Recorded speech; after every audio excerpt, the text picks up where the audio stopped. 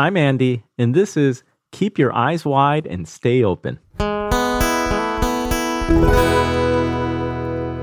Your assumptions are your windows on the world. Scrub them off every once in a while, or the light won't come in. Isaac Asimov.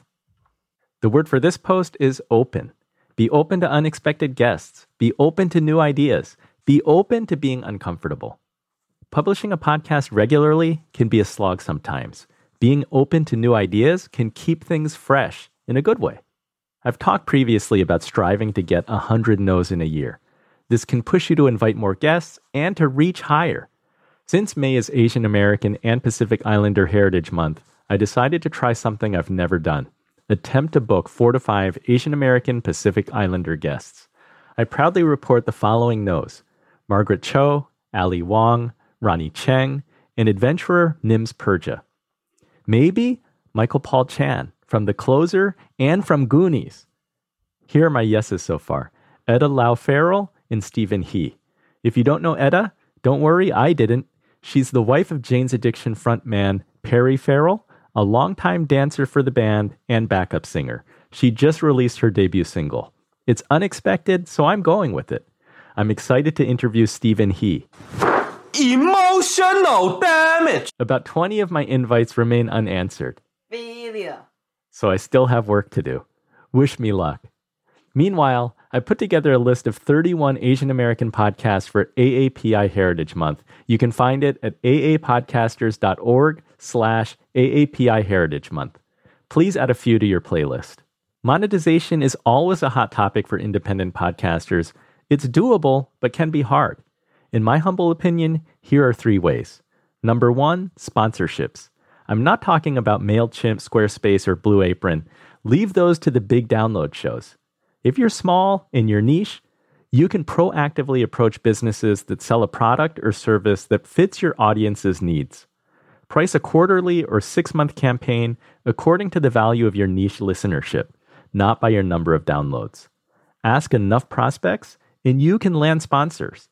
Number 2, affiliate marketing. This one's working for me. Again, the key is to find products or services that your listeners could use. Mention a link or code for listeners to support your podcast, and the affiliate partner will pay you a percentage of sales. Pro tip, higher ticket items can be better. My top seller is an $80 side hustle how-to manual that pays out 40%. That's much better than Amazon book links that pay a few cents. Number 3, sell your own product.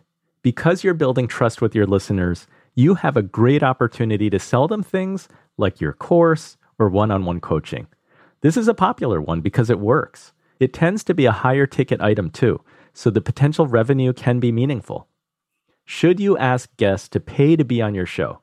This one can be controversial. John Lee Dumas of Entrepreneurs on Fire charges some guests a $3,500 appearance fee. You can place a PayPal link on your booking page requiring a guest to pay. I don't know about you, but if I were a potential guest, a surprise marketing fee would turn me off. I've heard of podcasters charging PR companies $100 to $200 to book their clients. On the higher end, I know of a podcaster who successfully offers a VIP red rope package to PR firms. For $500, PR firms get their client's episode moved up in the production schedule, social media assets like a short clip and graphics, and a guaranteed number of social posts. For $3,000, the PR firm can book any 10 clients. The VIP Red Rope service kind of makes sense to me. I mean, guests pay a pretty penny to PR firms to book the media appearances. Why shouldn't the podcaster get a piece? If others are charging and I'm not, am I leaving money on the table? I was so tempted to include a quote in my last email to a PR firm, but didn't do it. As much as I love watching infomercials, I don't want to host one. You've got to do what feels right for you. No judgment from me. Currently, I'm not open to that one. I followed my gut. There are lots of podcast-related news headlines right now, including Facebook shutting down its podcast platform. You'll find some links at podcastgym.com that include some personnel changes at Spotify. Separately, the shocker for me was reading about Tom Webster's plans to leave Edison Research after 18 years. If you've ever attended Podcast Movement or other podcast conferences, You've probably heard Tom deliver his State of Podcasting talks.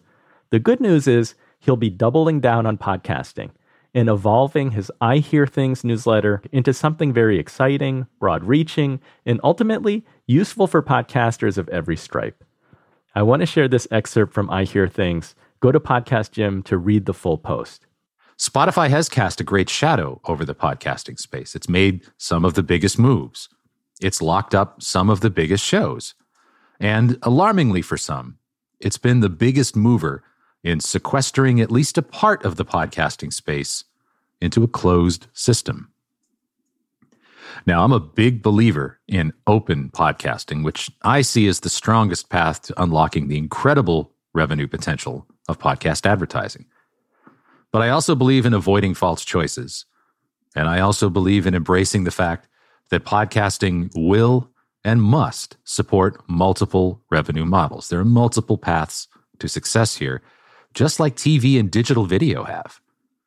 I want the market for open RSS-driven podcasting to grow, but that doesn't mean Spotify has to shrink.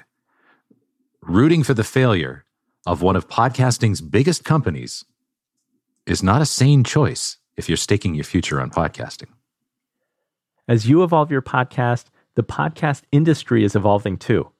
Whether it's booking guests for your show, experimenting with paths to monetization, or the debate for open RSS feeds, be sure to keep your eyes wide and stay open. For more podcasting tips, join our community at podcastgym.com and subscribe to the Podcast Stronger newsletter. Happy podcasting.